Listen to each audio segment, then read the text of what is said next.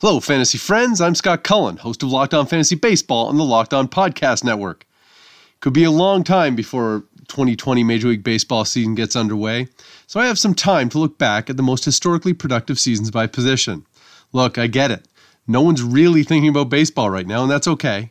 But if you need a break from the dread, hopefully some baseball stats and analysis will help with that. You can listen to my previous podcasts on top rookies and sleepers and breakthrough players, draft strategy, a mock first round, and a position-by-position preview, as well as injuries and position battles back when there was a spring training. But for now, we'll do a little bit of history as we count down the top 10 fantasy seasons by position.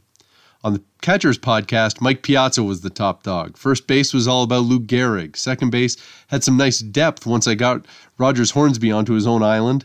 At shortstop, Alex Rodriguez ran the show, and A-Rod was again the owner of the top couple seasons at third base, too. But there was good variety at the hot corner. So what will we get from the outfielders today?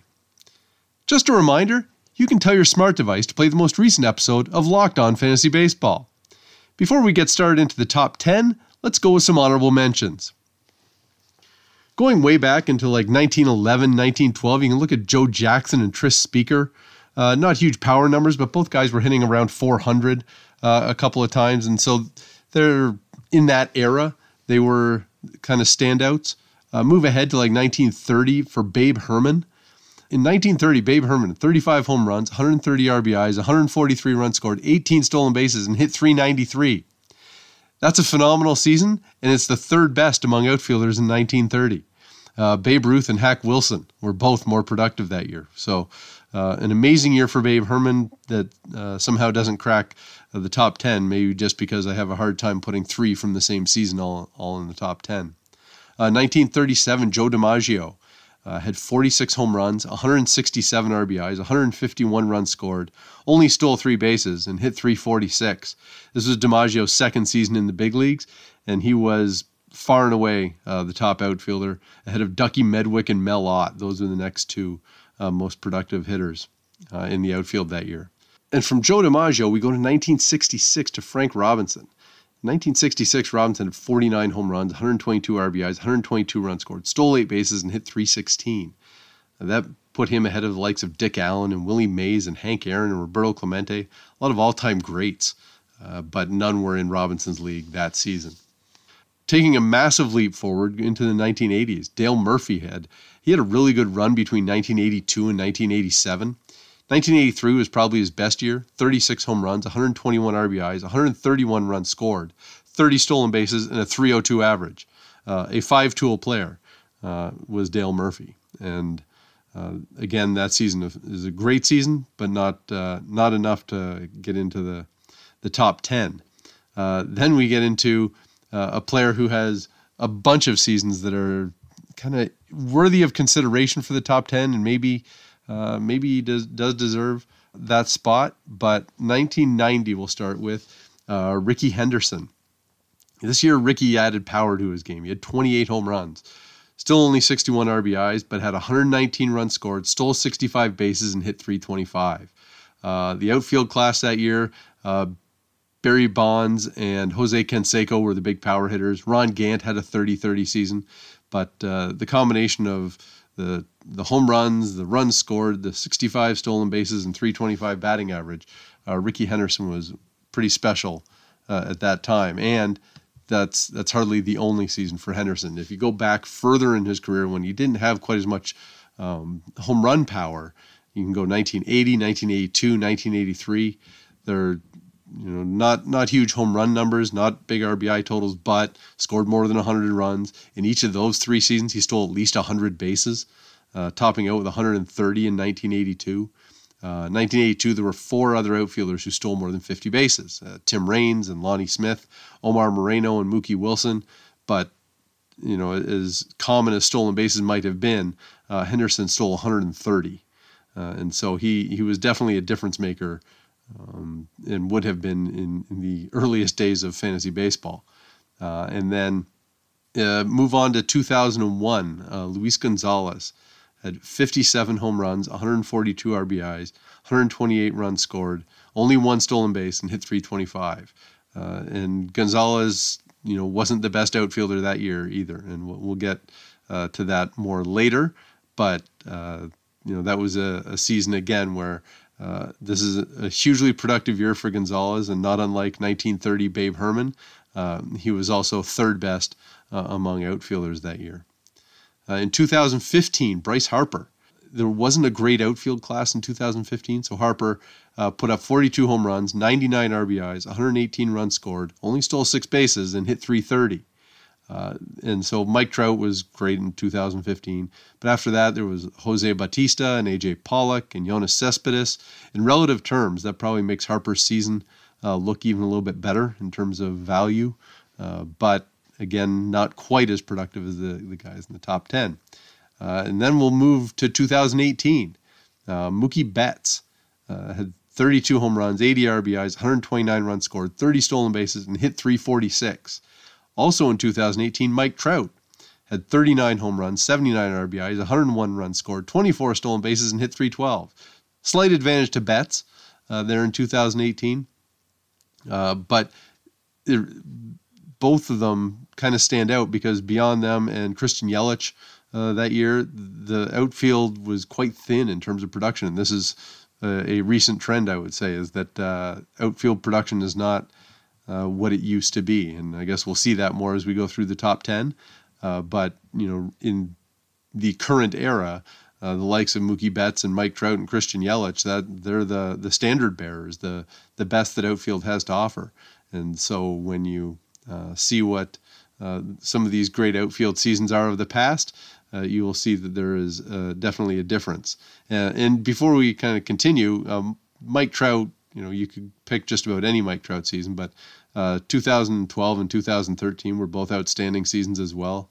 In 2012, Trout had 30 home runs, 83 RBIs, 129 runs scored, stole 49 bases, and hit .326. I mean, that's a great season that could challenge, I guess, for a spot in the top 10, but wait till we get to those top 10 seasons and you can see what kind of numbers we're talking about. So that will cover the honorable mentions, and that's time for a break. And when we come back, it will be time to count down the top 10 outfield seasons when it comes to fantasy production.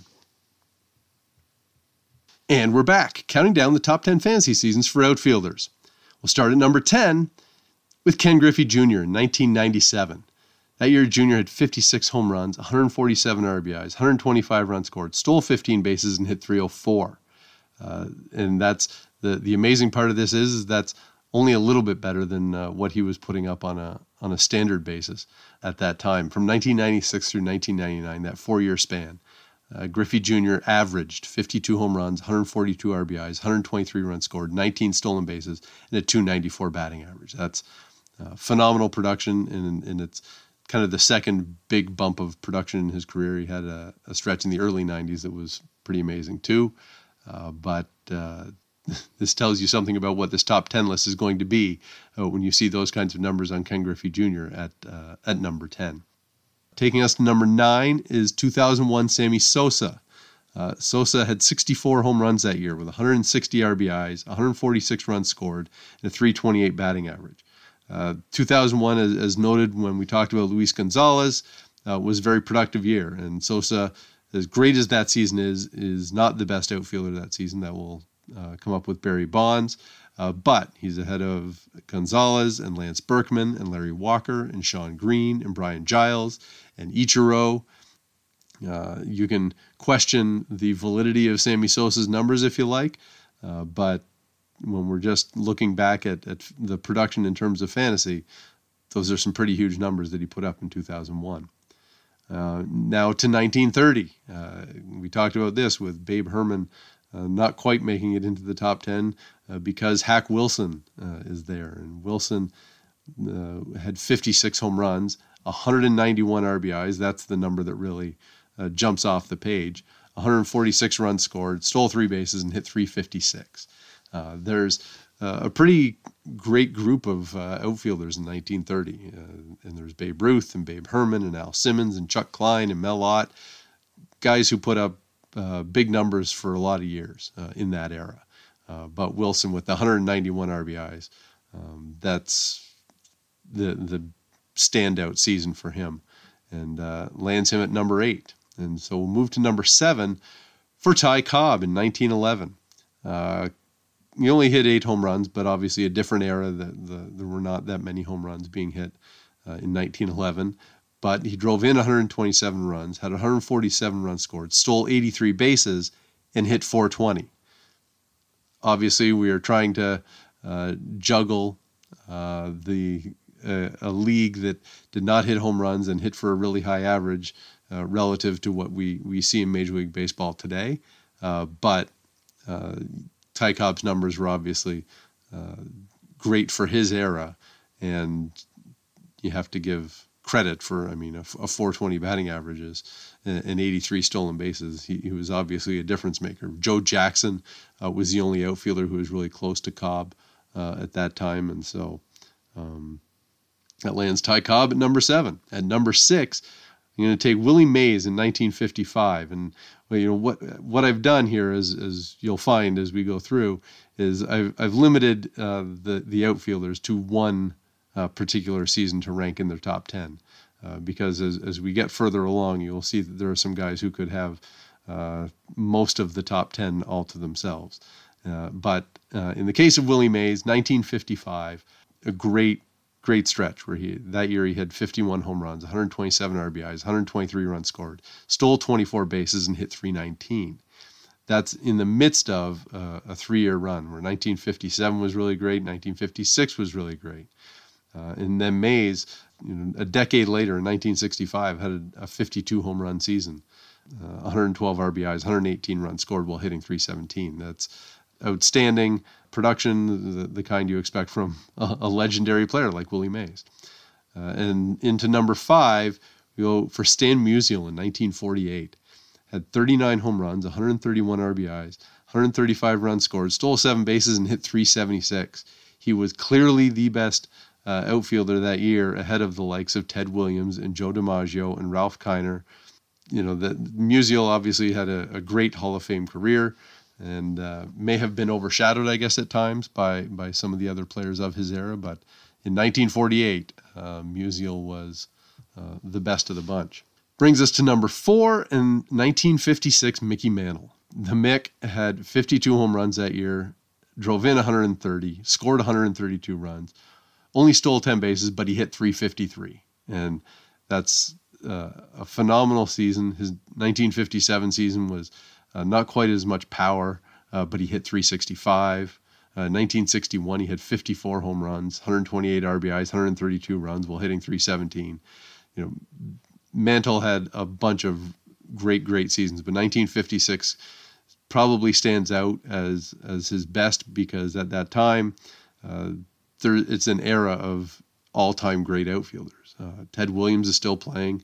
You've got Willie Mays and Hank Aaron and Duke Snider, Frank Robinson, Al Kaline, then Stan Musial. They're all in the mix there in 1956, and Mickey Mantle is the one who's at the top of that list. And so pretty amazing to look back, really, when you look at what kind of outfielders were playing and most productive in that era, in the 50s and 60s, and you see legends of the game and putting up numbers that are just out of this world. And even for the way baseball is played now, you just don't see those kinds of power numbers combined with a guy hitting 353 like Mantle did in 1956.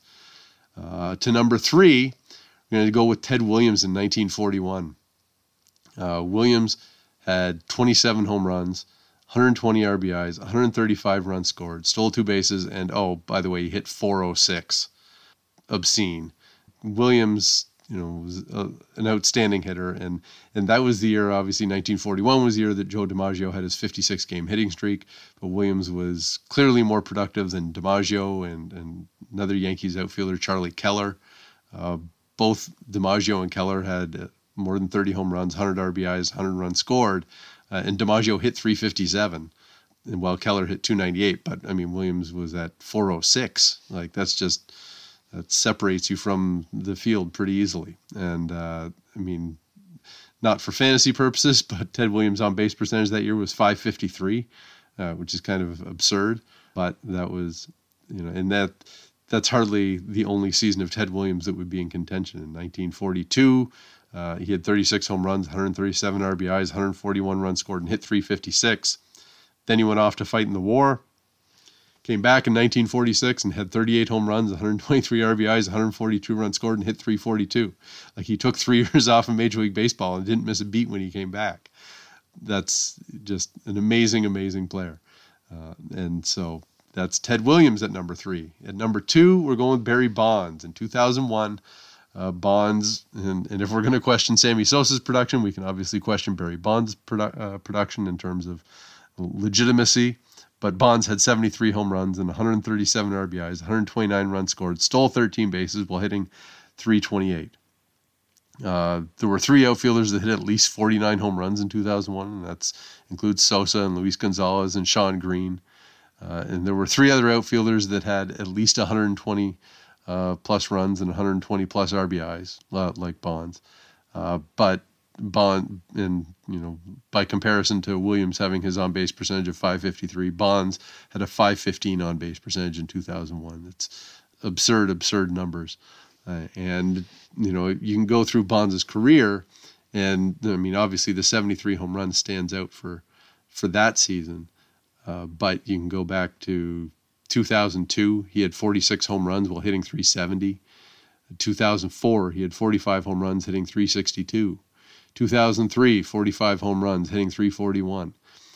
His first year with the Giants in 1993 had 46 home runs, 123 RBIs, 129 runs scored, stole 29 bases, and hit .336. And his last year in Pittsburgh in 1992 had 34 home runs, 103 RBIs, 109 runs scored, stole 39 bases, and hit .311. And in 1996, he had a 40-40 season while hitting .308. Barry Bonds, obviously an amazing player.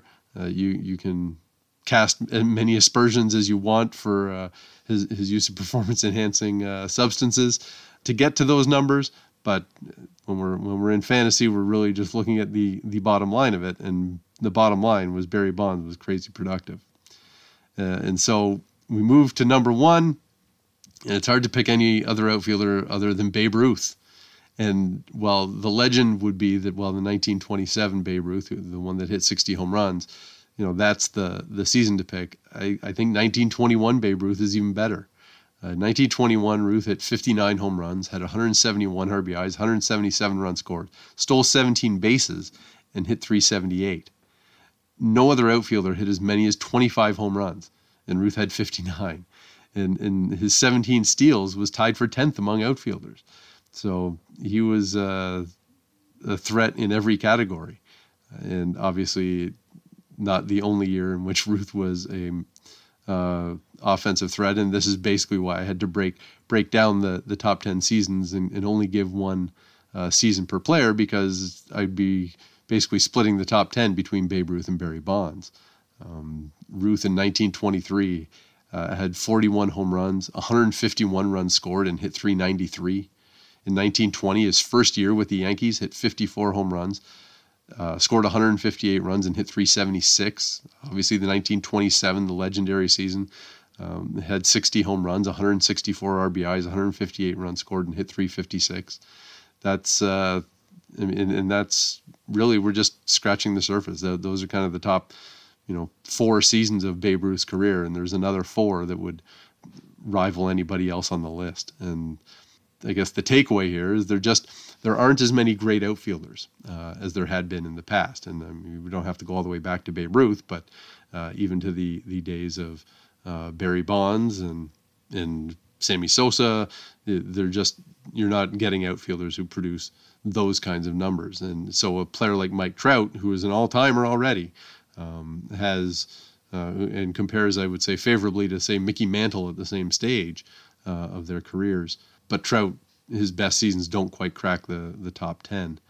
And so Trout, he's consistently great in this era. I mean, every year you can pick him to be at the top, but not when you're comparing him to the likes of Babe Ruth and Ted Williams and Barry Bonds. And so that will take us through the top 10 fantasy seasons by outfielders. Now hit me up with your questions. I'm at by Scott Cullen on Twitter. The show is at LO_FantasyMLB on Twitter. If you want to send an email, direct it to lockedonfantasybaseball@gmail.com. Find us and subscribe on iTunes, Stitcher, Spotify, or wherever you get your podcasts. That wraps up this edition of Locked On Fantasy Baseball. Now tell your smart device to go play the most recent episode of Locked On Baseball. Have a great day. We'll be back on Tuesday to look at the top fantasy seasons by starting pitchers. Stay locked in with Locked On Fantasy Baseball, your source for daily fantasy news and analysis.